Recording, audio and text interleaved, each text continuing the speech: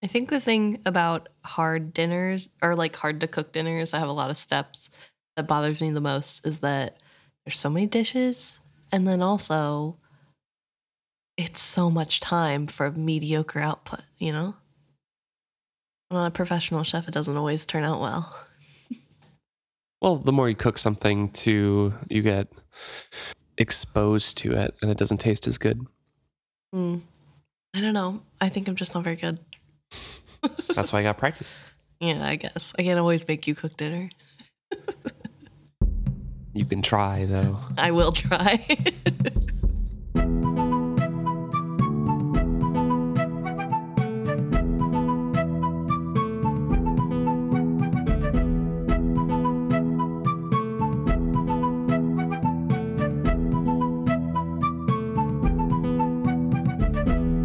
Welcome back to another episode of Is Fits Happy. I'm Luke. And I'm Emma. And this week we're discussing chapter... This is chapter 3, part 2. We kind of stopped in the middle and had a very unfortunate illness. Yes. Right in between part 1 and part 2. So we're back. We're doing all right. I'm recovering. Yeah, I got sick first. And Luke followed a few days after. So I got better. So I'm doing great. I just have some allergies, but like Luke is still a little bit struggling, but we're all good. We drank lots of fluids, had soup a lot. We're miserable for a couple days. We're good. The classic. All right. Well, we're going to have to get back into the swing of things here. We left off with Ronica Vestrit. She is kind of alone in her thoughts at the bedside of Ephron Vestrit. And we were talking a little bit about Rach and how, that came about in the little hypocrisies of the old traders and the societal structure of Bingtown. And we left off with Rach coming in to inform Ronica that Davad Restart was there at their estate looking to speak with Ephron. Right. It should also be mentioned that Ephron is on his deathbed. So everybody knows, including Ephron and Ronica, that he is dying. And that is a big hardship that is fueling the struggles at home. And we have Rach, who is not in name, but basically in practice a slave, who is moody, and and Ronica, who does not appreciate the attitude. But she also does not appreciate Davad coming to visit without any prior notice. She is pretty tired at this point and doesn't really want to talk to him, but it's rude to turn him away. So she, tells Rach to tell him to go to the sitting room. Mm-hmm. But it's too late. Davad is already there. Well, she asked tartly of Rach when she just stood there. Davad is here to see you, lady, Rach mumbled. Trader Restart, you mean? Ronica corrected her. Rach bobbed her head in silent acknowledgement. Ronica set her teeth, then gave it up. I'll see him in the sitting room, she instructed Rach, and then followed the girl's sullen eyes to where Davad already stood in the door. As always, he was immaculately groomed, and as always, everything about his clothes was subtly wrong. His leggings bagged slightly at the knees, and the embroidered doublet he wore was laced just tightly enough that he had spoiled the lines of it. It made his modest belly seem a bulging pot. He had oiled his dark hair into ringlets, but most of the curl had fallen from them, so it hung in greasy locks. Even if the curl had stayed, it was a style more suited to a much younger man. Somewhere, Ronica found the aplomb to smile back at him as she set down her pen and shut her account book. She hoped the ink was dry. She started to rise, but Davad motioned her to stay as she was. Another small gesture from him sent Rach scurrying from the room as Davad advanced to Ephron's bedside. So we get a description of Davad right there. The first time we met him was in Paragon's chapter, and he had his eyes closed the whole time. So we didn't really get a descriptor. Yes, he is definitely a man past his prime, struggling to hold on to his youth, as Ronica describes him, basically. for different reasons. Apparently his wife that he lost in the blood plague kind of kept him together and presentable. And it was very obvious when she passed away how the house fell from favor and he kind of lost it. So Right. he is not he's part of an old trader family, but he's very tactless and not very aware of social standards, which is, as we discussed earlier, is Veronica's forte. Right. And her bread and butter and all about that and the traditions and the way things are supposed to be done. So he kind of grinds her gears quite a bit. Yeah, and I think part of that is also that we've talked a little bit about how Devad is one of the early traders to stop with tradition, so to speak. He has been talking to the new traders. He has been making deals with them, and that's kind of taboo, and everybody really knows about it. And so he's also lost favor from the old traders in that sense, but he kind of gets away with it. People kind of seem to give him a pass for taboo things that he seems to do, mostly because he is alone and lost his family to the blood plague. But also, I think because he seems so inept in every social situation that people just don't seem to know how to handle him. They don't seem to have a live ship either, the No, Restart family. So at least that we know of. So Devad is now in Ephron's sick room, which Veronica is not very pleased about. And of course, conversation immediately goes to Ephron saying, how is he? Things like that. And Veronica's in her mind saying Devad meant well. She was sure. How he had managed to grow up in one of Bingtown's old trader families and still have such a hazy idea of good manners she would never know. Without invitation, he drew up a chair to sit on the other side of Ephron's bed. But Ephron is not stirring. She's kind of wincing at the noise, but... Right. I do wonder if part of the manners that seem to evade Devad are not caught on to because they're all kind of silent rules. They're not really something that I think a lot of people get taught. I mean, Ronica seems to teach her children out loud the rules, but some parents don't teach that way. And also, Ronica thinks that she's good at social situations and being polite from her point of view. We don't know if maybe this is how everybody acts. And I would doubt it because then she wouldn't feel as off-put by it, I'm sure. But it just is really hard to tell, like, what's a real rule that's social etiquette and what's something that is a rule in Ronica's mind because she just thinks that that's the way it is. And it's really just like... She did grow up in an old trader family and then is ahead of another one. So I feel like she has a pretty good grasp on what that social etiquette is. And Devad does seem to be kind of an outcast Right. in those terms. So from our touch points in the book so far, I'm apt to take her at her face value and Okay, what yeah. she says is true. Definitely. No, but I do think it is good to note that, like, these are mostly unspoken rules that he is breaking. There's nothing rude about asking about a sick person or visiting a sick person's house, but it is, like, underlyingly rude to do that because obviously you don't want to put burden on sick people. And also, maybe a sick person doesn't want you to watch them sleep. So I don't know. I find it very interesting that Devad is never rude in anything that he says per se. He just doesn't seem to quite grasp. I mean, I don't think he's like Not so far. giving jabs to people. You know what I mean? Like, no, but he is rude in a good mannered way, right. in good meaning way, True. a well-meaning way.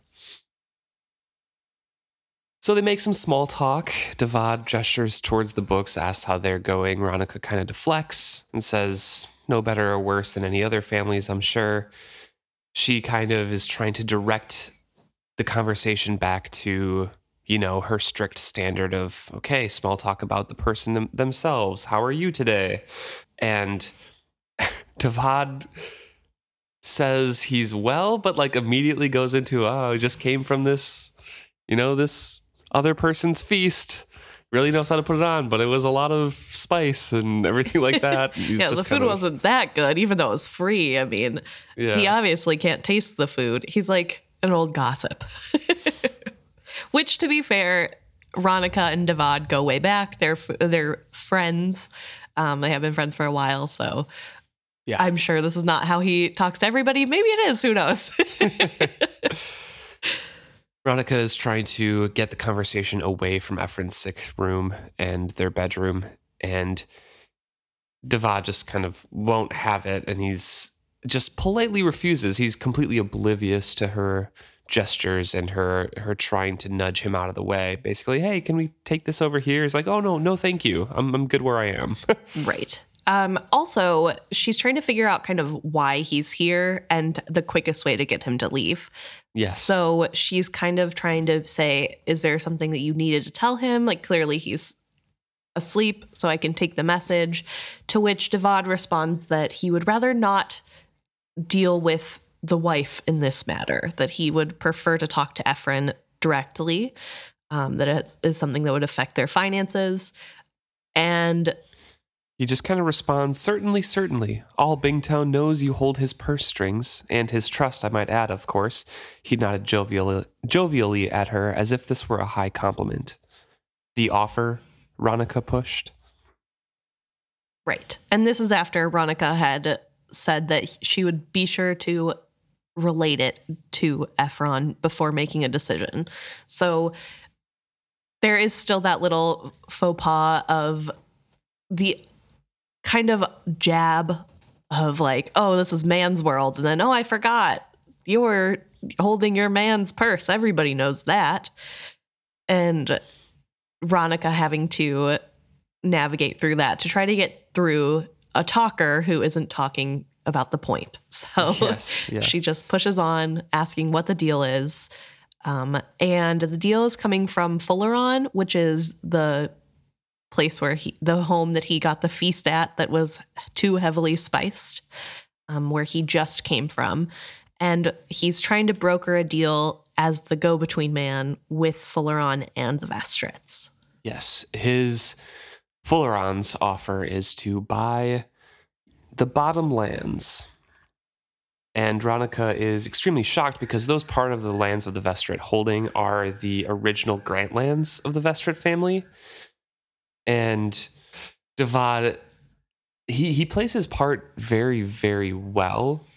He comes off as like a bumbling fool, but he's extremely good at deflecting to different things. And immediately is like, oh, well, yeah. You and I both know that. But Fulleron is a newcomer, he doesn't know that. So I'm just relaying the message, don't get mad at me. Right. And it seems as though these lands are really precious because they came from the original satrap. This is what makes a trader. This is something that is kind of like a show of wealth. Obviously, there are other lands that the Vestrit own, and it's not part of the original lands. Yeah, so there's a big paragraph here that is exposition for the reader, just to kind of drive home the point. And I don't think, like, in a normal conversation she'd be relaying this to Devad, because Devad is also part of an old trader family.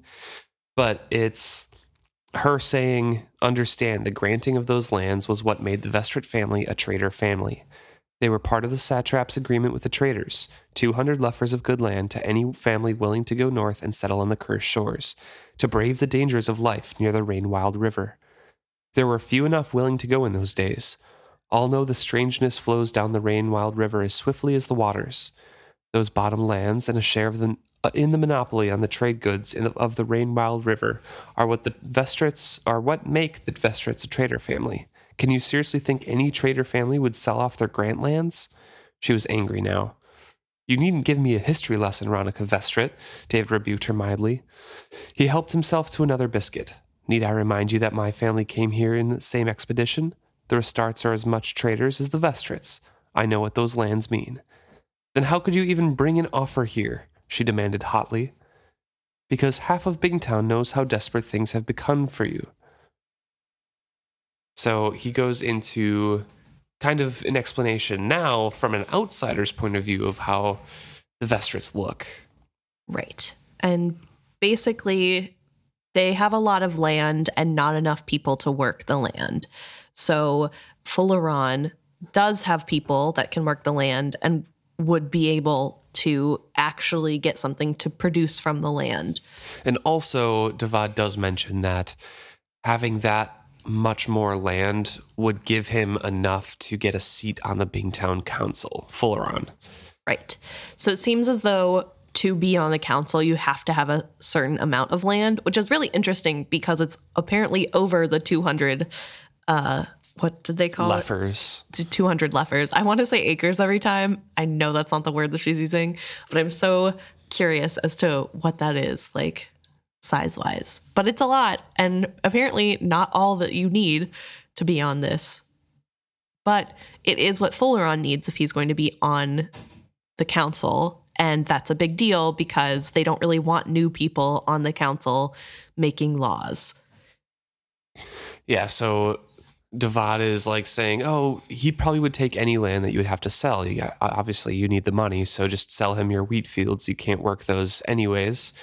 And Ronica, this is what we were kind of talking about last episode, where Ronica does see to the heart of things and does look forward in time of what decisions mean, right, and what happens afterwards. So she immediately comes back with, and he can gain a seat on Bingtown Council, so he can vote to bring slaves to Bingtown and work the lands I've sold him with slaves and sell the grain he grows cheaper than I can compete with, or you for that matter, or any other honest trader. David Restart, use your mind. This offer not only asks me to betray the Vestrit family, but all of us. We've enough greedy little merchants on the Bingtown Council already. The old Trader Council is barely able to keep them in check. I shan't be the one to sell land and a council seat to another latecomer upstart. Devad started to speak and then visibly controlled himself. He folded his small hands on his lap. It's going to happen, Ronica. She heard true regret in his voice. The days of the old traders are fading. The wars and the pirates bit into us too deeply. And now that the wars are mostly over, these merchants have come swarming over us like fleas on a dying rabbit. They'll suck us dry. We need their money in order to recover, so they force us to sell cheap what cost us so dear in blood and children. For a moment his voice faltered. Ronica suddenly recalled that the year of the blood plague had carried off all his children as well as left him a widower. He had never remarried.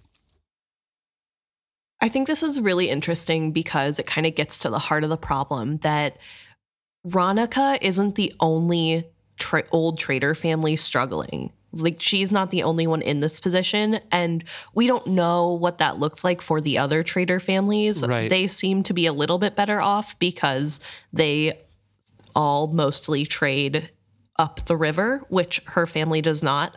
So that gives them a little bit more income. But as for the goods of the land, that's hitting everybody hard. We're learning just how far-reaching the effects were of the Red Ship War of the last book series, that because this big trading center could not buy products or sell, for that matter, they lost several years of income. And now with people who are willing to use slaves that are already doing that in town, which is something that Ronica kind of looks over, I would think, they are driving prices lower than the trader families who are not using slave labor can accommodate with. Yeah. And as Ronica even mentions earlier in the chapter that we covered last episode, the holdings that they have been doing as good as they have in the past. It's just with that cheap labor, they can't compete. Right. They can't get the same profits. They can't sell to the same people because other people can buy it cheaper. So it kind of creates a spiral for all of the traders here. These newcomers are coming in with their cheaper labor, their cheaper goods. They're buying up more land because they're coming with fresh money as well. And they're driving the old traders out because the old traders needed a few years to recover and they just don't have it. Right. And for the old traders, this is obviously scary because that means a change in the way of life.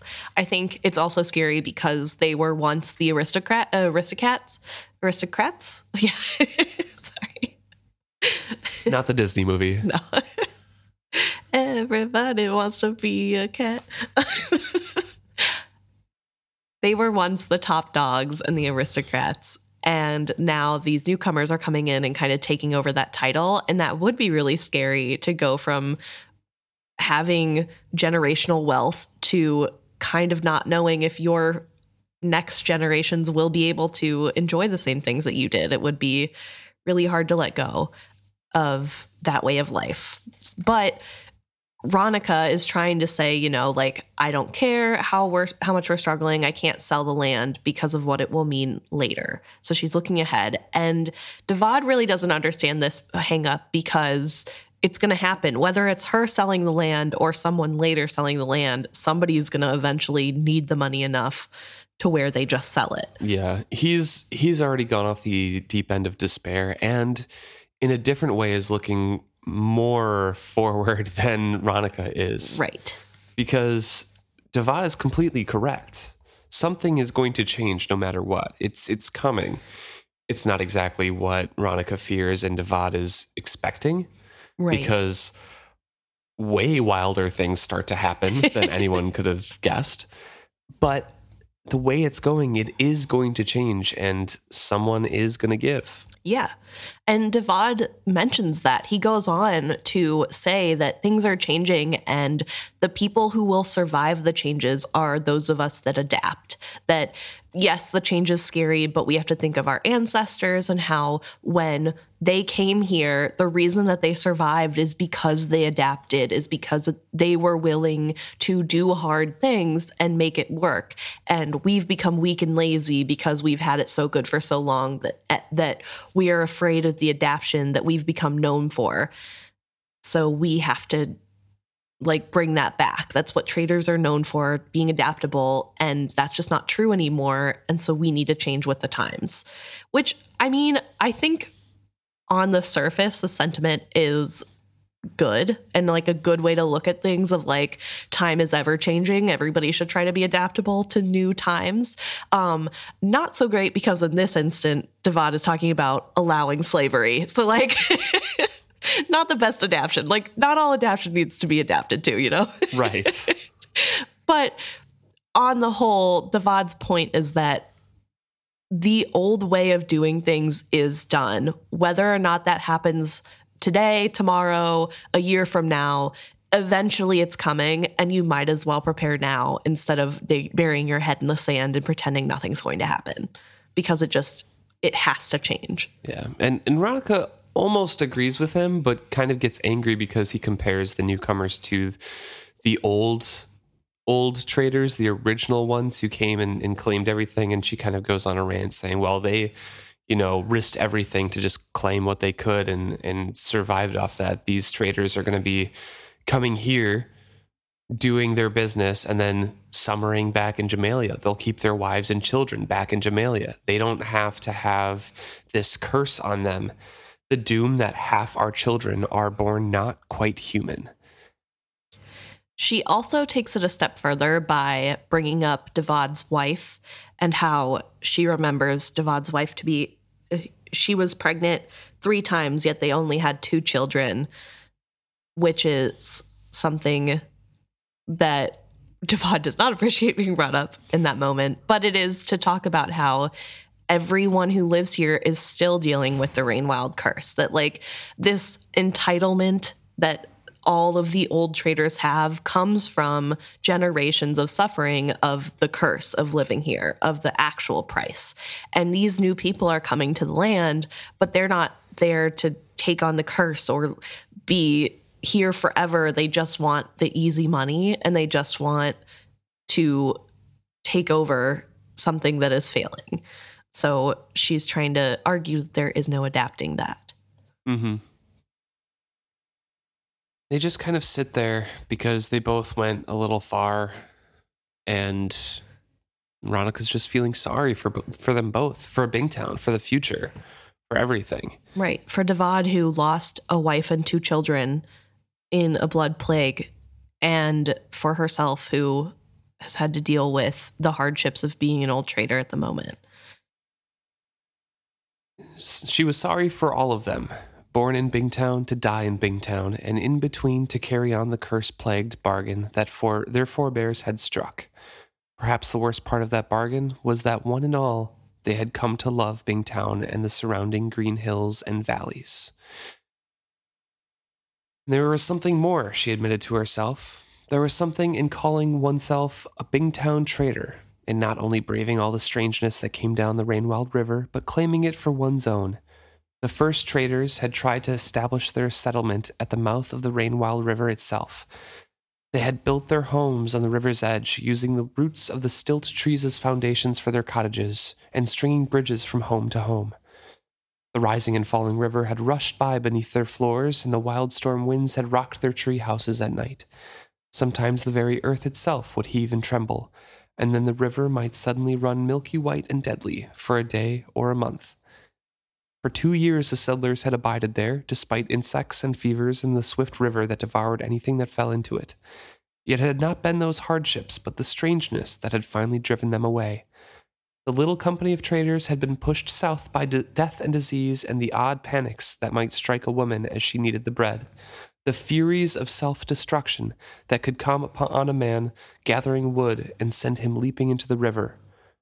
Of 307 households that had been the original traders, 62 families had survived that first 3 years. She describes also that even now there's a string of settlements kind of going further and further south until they finally found where Bingtown is now. Right. I kind of want to talk about that passage a little bit because it does tie into the other traders' towns. Right. It's very, very reminiscent of how the Rainwild traders still live. And I'm curious if that 62 families is all of the families that came down to found Bingtown, or if they further split, because the first 3 years, 62 families survived, but we know some of them stayed in the Rainwild. Yeah, like the Cupresses that will meet coming up. And I don't know. I think it's really interesting. I would assume 62 is like all of them together. I would assume so too. Including the ones that decide to stay up the river. But I mean, that's a lot of loss. Yeah. That's 300 to 62 is 1/5. Yeah. So 1/5 surviving. I kind of hope it is just the ones who didn't want to stay in the Rainwild that more people survived. But I have a feeling that that's everybody together. I think it's also interesting to talk about how the reasoning, the like part of the curse, so to speak, is that people get these random panics and that they freak out and self-destruct, and like men are jumping into the milky white river that kills them. And I was wondering, do you have any ideas on what this is? I think it's still the remnants of the Elderling cities and the dragons who are cocooned there. It just seems to be probably driven mad from the voices. Yeah. That's what I would assume, at least. I was wondering if it was like people accidentally walking in the memories, I think is what they call it in this culture, where they're with the skill memories. And if like, it's not that they want to self-destruct, it's that they're following something that's no longer there, or seeing something that is no longer there that used to be. But I don't know. It would be scary though. They have no idea what's going on. They don't know why they're all reacting this way. And I think another thing to talk about too, real quick, is something we kind of brushed over, and just that not all of the children are born human, that there are some creatures that are born. And I think that's really interesting that the people of Bingtown kill any baby that doesn't look human, fully human, because you would think that they would be able to send them up the river. They do. They do. It's commonly said that they like kill all of them, right? But like if they're a viable child, they do send them off. There's even there seems to be kind of a spectrum or a range of what would be a viable child, right? Though. But I believe it is mentioned a couple times that like they by the Rainwild traders that they've accepted children in. Yeah. Okay. I guess I don't remember that part. All I was thinking was like, I mean, I know Rainwild people also kill babies that are too like dragon-esque, but like their standard is more like it's all creature, no human. And I feel like a trader's family would be like, there are some scales and like I don't know. None of it's good. It's all like living beings that like, I don't know. I don't love that, but I feel like they would have early on, they would have tried to keep them alive and they probably just weren't viable or weren't fully formed because they're obviously mutated. Right. I don't know if I could say that they did try to, because there's Chimera in the later series who people are upset that she's still alive because of how creature-like she is. And she's fine. Like, she's living her best life. And so then I'm like, okay, so did you guys literally never try to raise a child, like, to see if they would live? Or did you just decide they're too weird looking? Because, like, that's not great. But either way, there is a lot going on. And this is the price that the original traders are paying that makes them so unique and steadfast, I guess. Yeah. So Ronica and Devad kind of apologize to each other, but Devad's kind of like, well, you know, you're not speaking wrong because what you say is true. Like the newcomers gossip about all of this stuff, even though we don't really talk about it amongst each other. Right. They're not going to bring their wives and kids. And he talks about how he respects the 3-ship immigrants because even though they told them the price of staying, they stayed and they came willing to work and do everything like that. And Ronica kind of cuts in like, well, the satrap is as much to blame as the newcomers are. You know, he broke the word of his forebear, and he's giving all these new land grants out, and they kind of have a conversation of who's to blame for all the problems coming in. Right. And I think it is really interesting that we get to see that Devad actually doesn't like these new traders. He's working with them and he like clearly wants to make things work, but he in this moment is able to like recognize the bad that they bring and just that all they're doing is trying to take seats on the council so they can get more money and then they're going to leave and retire in their homes in other places. Yeah. This isn't Once again, we get a paragraph here of Devad's reasoning. He's like, yeah, I know all of these issues, Ronica, but there's not but bitterness in chewing these thoughts again. And there is no good in pretending that things will go back to how they once were. They will not. This is but the first wave of change. We can either ride over the wave or be swamped by it. Don't you think the satrap will sell other grants of lands once it is seen that these newcomers prosper? More will come. The only way to deal with them is to adapt to them, learn from them if we must, and take up their ways where we must. And Ephron wakes up, says, I. Ephron's voice was like a rusted hinge breaking free. We can learn to like slavery so well that we do not care when our grandchildren may become slaves because of a year's debts mounting too high. And as for the sea serpents that the slave ships lure into our waters, chumming them along with the bodies they throw overboard, well, we can welcome them right into Trader Bay and never need the boneyard again. It was a long speech for a sick man. He stopped to breathe. At the first sign of his awakening, Ronica had risen to fetch the poppy milk. She drew the stopper from the heavy brown bottle, but Ephron slowly shook his head. Not yet, he told her. He breathed for a moment before he repeated, not just yet. He turned his weary gaze to Devad, whose tactless dismay at Ephron's weakness was writ large on his face. Ephron gave a feeble cough. Devad gives a feeble attempt to, be well-meaning and say, oh, yeah, you look good. Good to see you up. And then Ephron in doing something that only a truly terminally ill person can, is rude and ignores him. Yeah. It's really big. It's a important thing that Ephraim has said this. I think it's good to remind Devad that yes, like slavery is bad. It's going to be bad. And if we allow it now, that's allowing the chance that our grandchildren become slaves. Right. And like, I don't want anybody in my family to be a slave.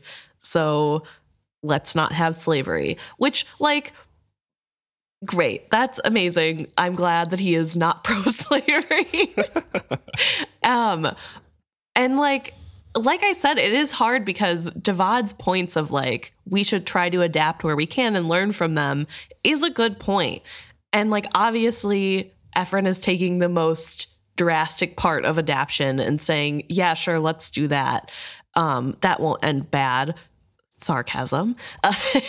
But you know, it is a good point. Like, I think it's good to have both there of like, it's reasonable, but like not always. And we have this argument. We have Ephraim not really caring that he's being rude and kind of just like, this needs to be shut down now. And I'm not going to take my medicine to fall asleep because I need to make sure that I impart onto my wife that like, do anything you can to not have to let slavery happen. Like, right. Let's not be the reason. And so he does ignore Devad and then focuses on Ronica and asks news of the Vivacia. Ronica shook her head reluctantly as she set the poppy milk down. But she should not be much longer. We have had word from the monastery that Wintrow is on his way home to us. Ephraim only turned his head slowly against the pillow. What will he do? Look solemn and beg an offering for his monastery before he leaves? I gave up on that boy when his mother sacrificed him to Sa. Ephraim closed his eyes and breathed for a time. He did not open his eyes before he spoke again. Damn that Kyle. He should have been back weeks ago. Unless he's taken her to the bottom. And Althea, too. I knew I should have put the ship in Brashen's hands. Kyle's a good enough captain, but it takes a traitor blood to truly feel the ways of a live ship. Ronica felt the blush rise in her cheeks. It shamed her to have her husband speak so of their son-in-law in Devad's presence. Are you hungry, Ephraim, or thirsty? She asked to change the subject. Neither, he coughed. I'm dying, and I'd like my damn ship here so I can die in her decks and quicken her so that my whole damn life won't have been for nothing. That's not much to ask for, is it? That the dream that I was born to fulfill should be played out as I've always planned it? He took a ragged breath. The poppy, Ronica, the poppy now. So he takes his medicine, and already his eyes are wandering, and he looks over at Devad, but is speaking to Ronica still. Don't sell anything, my love. Bide your time as best you can. Let me die. Let me but die in the decks of my ship, and I'll see the Vivacia serves you well. She and I will cut the waves as no ship ever has before, swift and true. You'll lack for nothing, Ronica, I promise you. Just stay your course, and all will go well.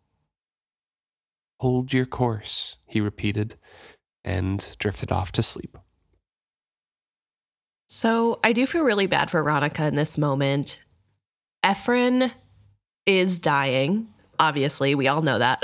We've known that the whole chapter, but I think seeing Ephraim is basically only holding on because he wants to die on his ship. Like, that's the only thing keeping him going. That's really rough. Like, she loves her husband, and I think I can't imagine having been married for like 30 years and your husband's dying, and then like the only thing he cares to talk about is his ship and not you, and not to like be in the moment with you. And like, obviously he's dying. Like, it's not really on him to comfort Ronica fully, but it does feel really bad that he can't even be like, I'll miss you. It's like, I miss my ship and I wish she was here now so I could die now. Like, I just, it does really make me feel bad for Ronica, because I think even knowing that like this way he gets to live on, this is his plan, like it would still kind of hurt my feelings personally. So I feel bad for Ronica in this. And not only that, but she doesn't get this moment alone. Like, her husband is barely ever conscious, and the only time he's been conscious since we've seen him in this chapter, he is talking about his ship and also embarrassing her in front of Devad. And Devad's going to be there in a couple months, and Ephraim isn't. And so it's like probably really frustrating to like, oh no, now I have to worry about what Devad's going to tell other people about this. And people saw us quarreling. And I don't know. I just think that would be really hard. And I mean, it's great that Ephraim is like, you know, like, don't sell, like, keep up your hope. We're going to be fine. It's going to be okay. But the problem with that is that it isn't going to be okay if they stay the way things are. And even with the live ship quickening, that's not enough to fix the problem at this point. And so, like, it's great that he's reassuring her. And she wasn't really wanting to sell land anyway. But, like, it's great that he's reassuring her. I just feel bad because it's like, okay, well, how much longer can they actually feasibly hold on? Because it's great to hold your morals high and be all high and mighty, but he has no idea what's going on. And I guess he has more idea now because he has been looking over the books for Ronica, or after Ronica this year. But I don't know. I feel like that's really lofty to be like, well, as soon as the ship quickens, it'll be fine. Live ships are pretty incredible. That's true. They move like almost twice as fast as any other ship, apparently. So yeah, get some more trading done, make some more profits. She is reaching for her handkerchief to wipe away her tears, sniffing loudly. Devad has the grace, apparently, to look embarrassed for this, even though he's not moving or not, you know, averting his gaze or anything. And abruptly, he's like, oh, I should be going. Must you? Ronica heard herself replying reflexively. She found the discipline appropriate for her position. Thank you so much for dropping in. Let me at least walk you to the door, she added, before Devad could change his mind about leaving. Right. And so escorts him out. Yeah. Also, something that was skipped over a little bit is that she tries to say that the reason she's crying is because all he cares about is his ship. He's awake for 3 seconds. That's all he wants to talk about. And she knows that it's weird, but it feels easier to pretend like the reason she's crying isn't because the person that she loves is dying, but because he would bring up the ship. And that's not at all what it is. It's that she has to deal with the imminent death of her husband. Mm-hmm. And I thought that was really interesting that, like, she recognizes that, like, it's silly and spiteful and stupid to be like, oh, this is just about the ship, but it isn't. And she's just trying to have a little bit of decorum in this situation that is going out of hand. Yeah. And as she is walking Devad out, we get to see the nice side of Devad here and a little bit more insightful side. He says, you're quiet, as she's kind of looking around at the dust and the lack of care that is taken in, like, her garden especially, and things like that. And she's like, okay, after Ephraim dies, maybe I'll have time. And then feels guilty for thinking that. And then Devad's like, you're quiet. But before she could formulate a polite apology, he added gruffly, but as I recall, when Doral died, there was really nothing left to talk about to anyone. He turned to her as they reached the great white door and surprised her by taking both her hands in his. If there is anything I can do, and I truly mean anything, will you let me know? His hands were damp and sweaty. His breath smelled of his overspiced lunch, but the worst part was the absolute sincerity in his eyes. She knew he was her friend, but at the moment all she could see what was she might become. When Doral had been alive, Devad had been a powerful man in Bingtown, a sharp trader, well-dressed and prosperous, hosting balls at his great house, flourishing not only in business but socially. Now his great house was only a collection of dusty, ill-kempt rooms presided over by unsupervised and dishonest servants. Ronica knew that she and Ephraim were one of the few couples that still included Devad when they issued invitations to balls or dinners. When Ephraim was gone, would she be like Devad, a social leftover, a widow too old to court and too young to seat in a quiet corner? Her fear came out as a sudden bitterness. Anything, Devad? Well, you could always pay off my debts, harvest my fields, and find a suitable husband for Althea. She heard her own words in a sort of horror and watched Devad's eyes widen so far they almost bulged at her.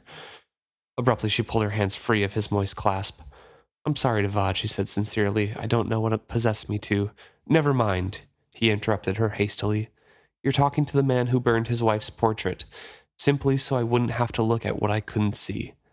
At times like these, one says and does things that... Never mind, Ronica. And I did truly mean anything. I'm your friend, and I'll see what I can do to help you. And he walks away.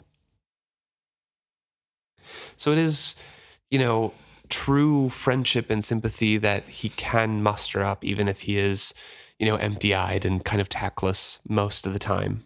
Right. And I think it's good to see this part of Devad because we don't really get to see a reason why people liked him or why he is still friends with the Vestrits. And except for, I think, this moment, there might be a few other small ones, but I think this is a really good moment to see that, there is clearly years of friendship underneath this troubling time, and things are going weirdly right now, but he clearly cares about this family. And even if he is kind of quirky and doesn't quite know how to express that in appropriate ways, he is just trying to be helpful.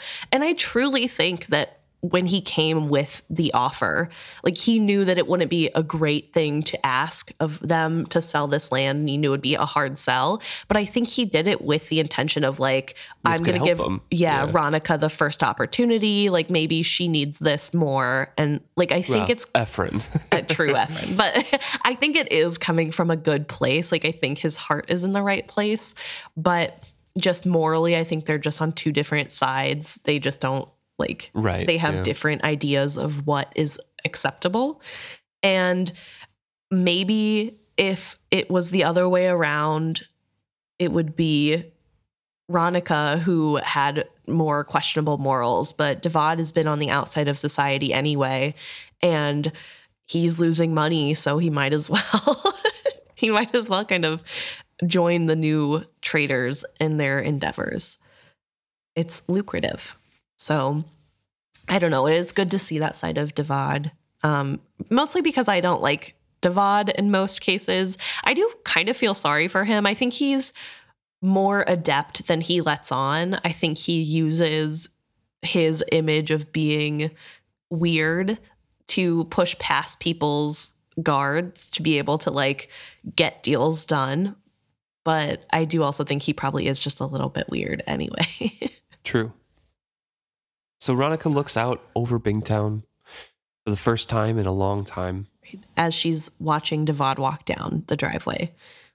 And kind of thinks about the city itself and how great it is and how her mother and grandmother took pride in telling her that, it's not just hacked out of wilderness. We have straight, flat streets. We have clear streets where the offals and the alleyways that get cleaned regularly. This is an actual city, right? With shops, and it can compare to other big cities out there. Yeah, she even talks about how there's a plumbing system.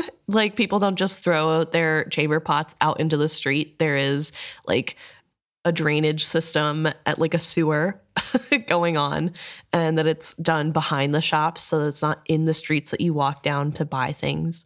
We also know that there is glass in the windows, which is pretty big because Buckkeep does not have glass. So apparently it doesn't have glass. I kind of doubt that.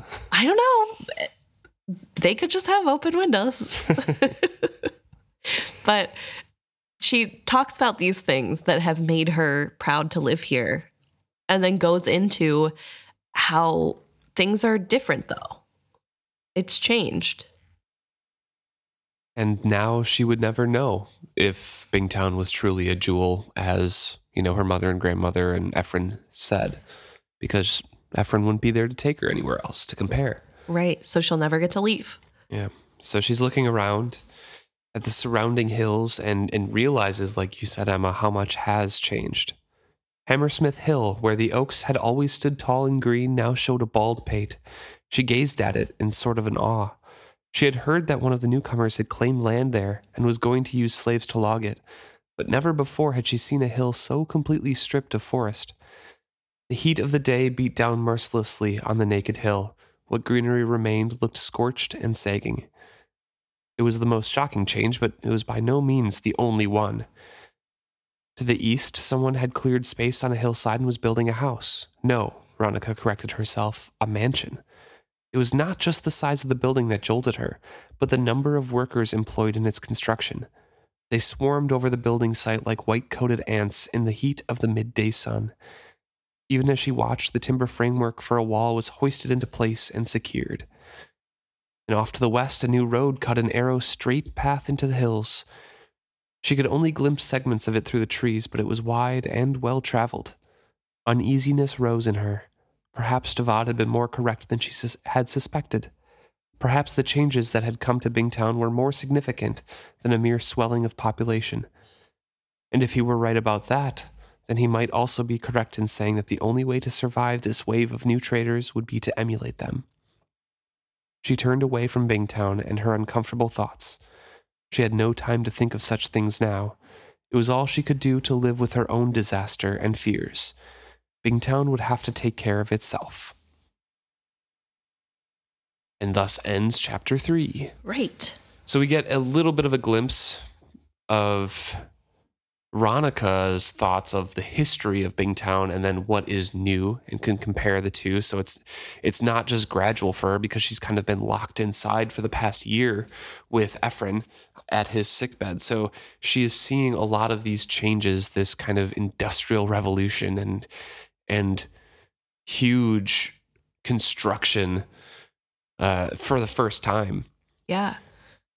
I think also something that is mentioned earlier that we kind of skipped over is that another change is just people, where the new people are putting their homes, and how there's not really any care to what they're doing when they place the new homes. Like, there is a house that went on the top of a hill that was, the bottom half is owned by an old trader family who makes wine. It used to be the best wine. Makes beer. And they have their cattle farm on top of the hill. Yes, and so now where the spring is. Yeah. So now the beer doesn't taste good anymore because of all the waste that is going down the hill and getting into the crops and the barrels. And so, like, there are other changes too, and I do feel bad because obviously, like, the new people coming in aren't really, like, they don't care about the livelihood of the other people. They're not really trying to be nice about it. And to be fair, I'm sure that is a two-way street. Like, I'm sure they didn't come in being horrendous. The traders probably weren't the most welcoming group either. But it is just really sad to see this place that Ronica knew is changing so much. And I also think there's a really interesting commentary here about how we're going to see more change as these books go on. And Ronica is standing here, and instead of thinking of ways to combat some of the bad changes, it's kind of pushed aside because she has more important personal things to worry about. I mean, that's fair. I'd do the same thing. Yeah, no, it's definitely. But I think it's really interesting to think about how sometimes, like, throughout history, like, bad things happen because there was wiggle room of so many people having personal problems that they have to deal with that were more important, that, like, they're able to fester and grow to a point that's harder to cut off. So I thought that was really interesting to see that in action, because Ronica isn't the only one with hardships and hard things happening to her. I mean, it kind of seems like at this very moment, she has the worst of it because her spouse is dying, and I don't think anybody else is dying. Right. But other people are also probably struggling with their own affairs that takes precedent over worrying about the lasting changes that could be made that are negative. So it's been very interesting to see things through Ronica's perspective, to kind of get a little bit more of a sympathetic view of what she's going through and what Devad is going through, while also knowing that, like, ultimately Devad's thing that he's advocating for is bringing slavery to the town, and her deal is that she's kind of hypocritical. But I don't know. I think they're such interesting characters anyway. She does pay Rach. That's true. So But she is an indentured servant. yes. So Thank you so much for tuning in this week.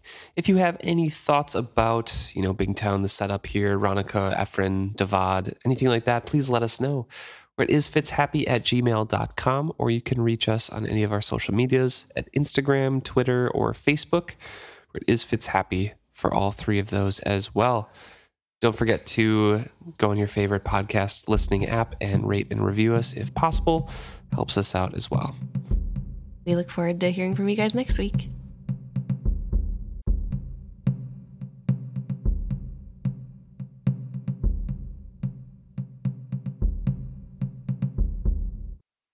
Okay, so now we're going to talk about some stuff that you guys sent into us. We're going to start off with a couple emails that we got about Anma. So Yes. I believe this is from the second chapter, and this is what Althea says is going to be absorbed from Ephraim is his Anma. And we talked about how we don't remember them bringing this up and how it's kind of like Basically like a life force thing. yeah, what is it?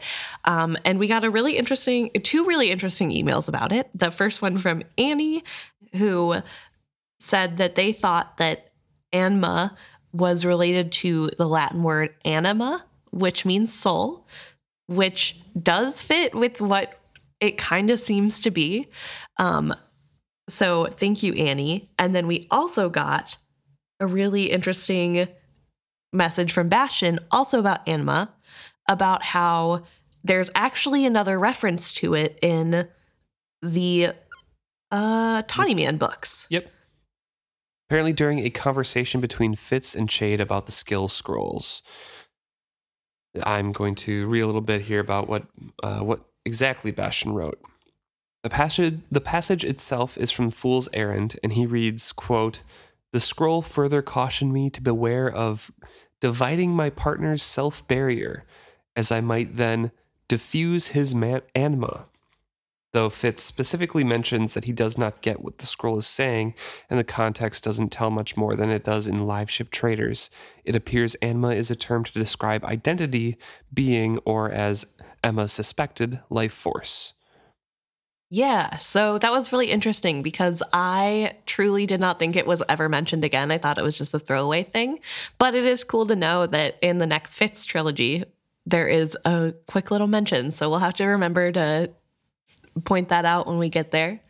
Yeah, definitely. So we kind of see a link here to skill itself. And when it's saying, caution and beware of dividing your partner's self-barrier as you might diffuse the partner's anima, then it's basically like exactly kind of what I'm picturing in when they're in the skill stream and they're like, I gotta collect myself, right? Center myself around, grab every little part of me. That's all of your anima kind of being scattered around, and you need to grab it to you. Yeah, and so in some weird way, the traders have been putting themselves into the skill river without it being the skill river. It's their boats. So I think that's really cool to think about in that context.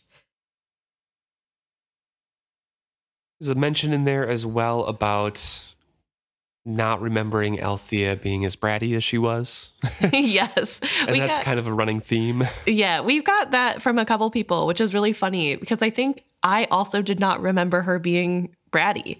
Like I thought she was a cool character. I liked her a lot. And then rereading it, it's like, oh my gosh. Like, but I do think part of the reason why she is less tolerable on her first appearance in a reread is because we know what's going to happen. So there's less of taking a character for their word. Like we're not stuck with, oh, this person is a reliable narrator. We know which parts of them is not reliable. And so it's a little bit easier to see the cracks in logic. But it is really funny. That, yeah. And Melissa kind of agrees with that. She sent in a different email about a couple various topics. And one of them was Althea. And Melissa mentions basically like when she first read through the book, she took her at her at Althea's word that it was a can-do attitude to help out and do things well. And why is Kyle yelling at her for, doing chores? But now on a reread and having it pointed out, you can see that it's, not a participatory way of like helping out somebody. It's waiting until you're alone and then doing it behind somebody's back because you're a brat. Yeah. So nobody's alone in that thought. If you were surprised, you found yourself surprised. I think we all did on a read through. Melissa is also mentioning here that she's surprised that we don't like Ronica. Yeah. And I have to say, I do like Ronica as a character. I have similar thoughts to her as I do with Chade. Like super interesting character, great parts about them, very sketchy parts about other things about them. I don't know. Yeah. Obviously, Chade deals a little bit more directly with like sketchy morality things. Veronica just rubs me the wrong way in certain areas, but she's a very cool character. I like her personally. Yeah. I don't know. I don't want to say that I dislike Ronica. I think she's fine. I think she's an interesting person and an interesting perspective to get. I like that we have her as one of our perspectives because she is so knowledgeable. It was really interesting. Melissa makes the comment that she feels as though Ronica is kind of overlooked in her own life. She toils really hard and her life is seen as undervalued and looked down upon. Right. And I think that is something really interesting. So that does make her definitely more sympathetic in my eyes. And thinking about that aspect, which is something that I haven't delved into a lot, is that like ultimately Ronica is just trying her best with what's given to her and nobody really appreciates that of her. And she does have to make a lot of hard decisions on her own. And like, I don't know. So I don't think I give her quite enough credit. She's definitely an interesting character. And I wouldn't say that I hate her. I think she's fine. She's just not my top. And also for you, like, it's hard to look past to deluding herself to keeping Rach and like saying you're against slavery and stuff. Yeah, I think that's... I know that really bothered you in the first chapter we see her. Yes. Yeah, I think that's the thing is that like she is very hypocritical and she doesn't know it, which I guess is part of the reasons I don't like Malta and part of the intolerableness of Althea. Like it obviously runs in the family, but I think it's just really hard because she's the matriarchal figure and she could do so much if she stopped caring about decorum. And it makes me sad. I feel bad because of the potential that there is, but she's not living up to the best potential. And I mean, she's doing the best that she can with what she has. And she is definitely underrated. I think she's a really strong character. And I do want to try to like see more of that as I read so that it's not as unbearable. But yeah, I think it's totally fair to like her. And she does have a really interesting arc. I think she becomes more sympathetic as the books go on. But yeah, no, I don't know. Just not my faves. But thank you, Melissa, for your kind message and also your interesting thoughts. We really enjoyed thinking about them. Also, thank you, Bastian, for your thoughts. And there's a couple more topics in our emails here. One of them specifically from Jessica. Yes. From Jess. And it's talking about Ephraim's intentions with Althea's future and Jess's thoughts on why Ephraim is probably better than he appears. Yeah, so Jess has a really interesting thought process. The idea is that potentially most of what we hear at Ronica's side is placation on Ephraim's part. The idea is that like he has said that any man who loves Althea is somebody who would have to love her for who she is. She shouldn't have to change the way she is to get love, which is huge. And then kind of contradicted by the idea that she's going to settle down and become a wife. And so that's where Jess's idea came from, that like maybe this is just something he's saying not to rile up his wife about Althea changing. And that maybe his idea was that she would be on the boat, because from his perspective, he knows he's dying, but who else would be on the live ship? She's blood related. Yeah, you need somebody of the blood to be on the ship. And obviously Wintrow is not going to do it. He's already in this chapter, he said he gave up on Wintrow. Right. I mean, Selden is way too young. Malta's not going to go. So his idea is probably that Althea has several more years of being on the boat, and hopefully she'll marry a captain. Maybe he's hoping that she would get with Brashen. We don't know. But I do think it's really interesting, because that is a good point. That's a good way to look at it, that like there are some things that don't really match up between his idea of like, oh, she's going to become a wife. There's like plenty of time for her to become a wife and mother, and like to settle down the way women normally do. And then also what the reality is of what he's saying of like, she has to be loved for who she is. And he admires his grandmother or great grandmother, who was also wild. Yeah. So. And Amir kind of had an echoing thought in Instagram here. I want to bring that up quick. Amir says, "It is my opinion, but I don't agree at all on Ephron Vestrit with our conversations that he's, is he a good man or not?" Amir thinks that he is a flawed good man who did his absolute best in his whole life. And with Althea, he did his best to give her the best life she could have, and probably realized that she'll never be forced to settle down. But it's kind of impossible, so he knows the reality and can't officially say she'll be a lone woman, or like, forced to take a husband or anything. Right. He was a very nuanced person, and New Society couldn't accept Althea completely for who she was, but still tried to give her own path in life. So Amir is kind of looking on that same line a little bit of just kind of like, he can't outright say like, oh yeah, you're going to be captain forever, because one, Ronica wouldn't have it. Right. Two, society probably wouldn't have it either. Right. So it kind of plays into Jess's thought process of like, this could just be placation. Right. No, I think that's definitely a good point. And I like that way of looking at it. It definitely makes him a little bit more likable as a character in some ways.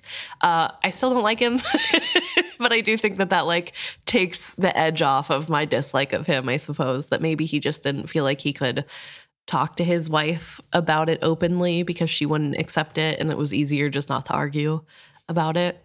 Yeah. I do still think that's kind of also a negative quality on his end, that he can't just openly talk with his wife, who should be like his partner. Well, Amir also says here that in Amir's view, that he's either lying to Ronica and intends to delay until Ronica gives up on settling down Althea, or lying to himself, saying like, oh yeah, eventually she'll settle down, but like he knows deep down she's never going to settle down. Yeah. So could be a little bit of lying to himself too. Right. Maybe not just purposely withholding from Ronica or anything. Yeah. But it is definitely an interesting point of view. We also got a message from Gan, who said that they also do not like Ephron, so somebody on my side. But the point that they made is that Ephron is just a very selfish person, and that's part of the dislike. And I think that's a really good way to phrase it. And also as helpful as to like my own viewpoint of like what it is that I don't like. And I do think it is his selfish nature that is a little annoying, that like he has a lot of privileges being a man and from an old trader family with a live ship. Like that puts him in a place, and he seems to kind of almost feel entitled to that, I'm sure, just with how he like has carried on his life. He also raised a brat, which is not looking great. But I think mostly that he like is someone who like, yes, he is ahead of his time, and that's great, but he doesn't really do anything to help people change opinions. It's like he seems to have his own set of morality that he like follows, that like that is his version of like what's good and what's bad, and it doesn't necessarily follow what everybody else is thinking. Which does, I mean, he is a very morally gray character. It's just very interesting. It's really hard. I'm hoping that I'm saying what Gan was trying to say in a good way without putting too much of my own spin on it. But I think it's just very interesting perspective to think of it as more of like selfishness, because he does kind of put his own happiness first. Yeah. And doesn't really care about helping others get to the happiness that he wishes for them. Mm-hmm. So.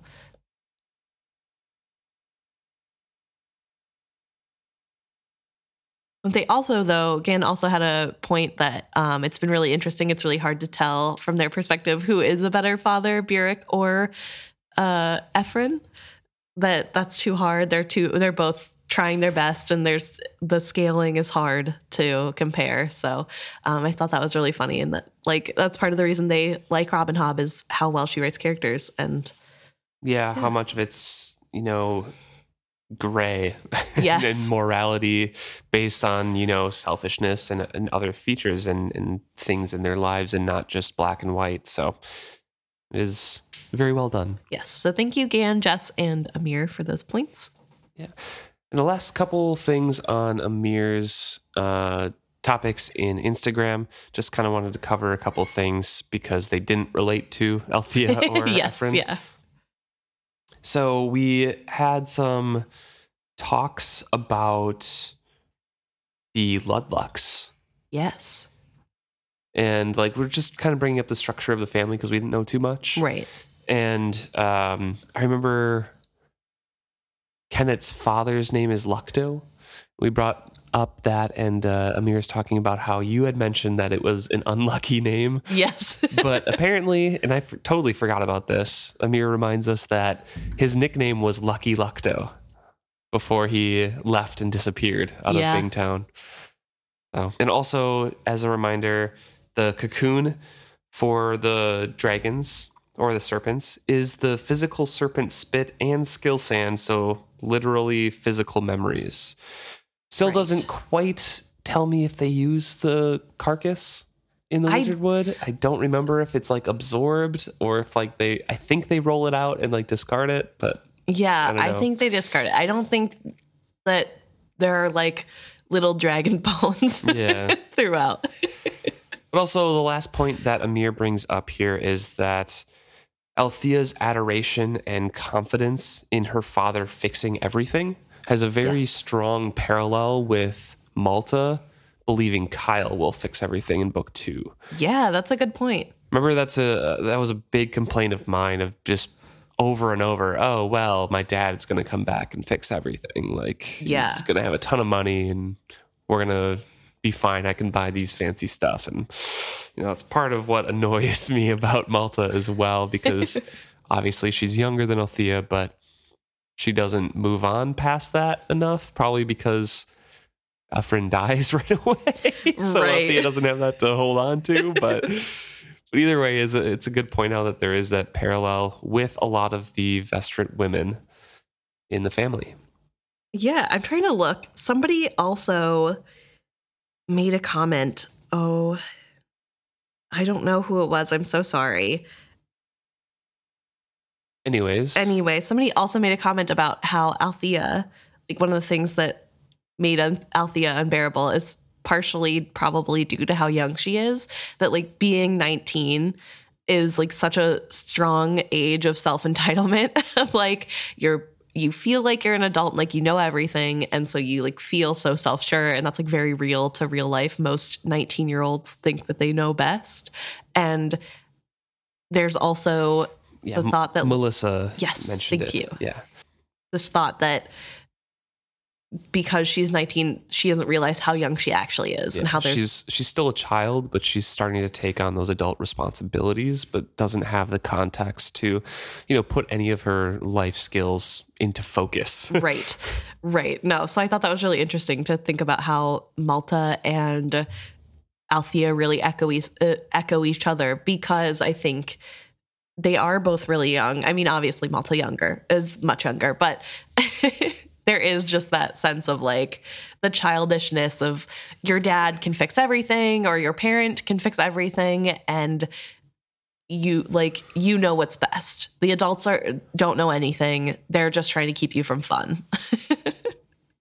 So Thank you, Amir and Melissa. And thank you, everybody who has sent in emails and comments and thoughts. We always enjoy hearing them, and we look forward to whatever you're going to bring to our attention for next week.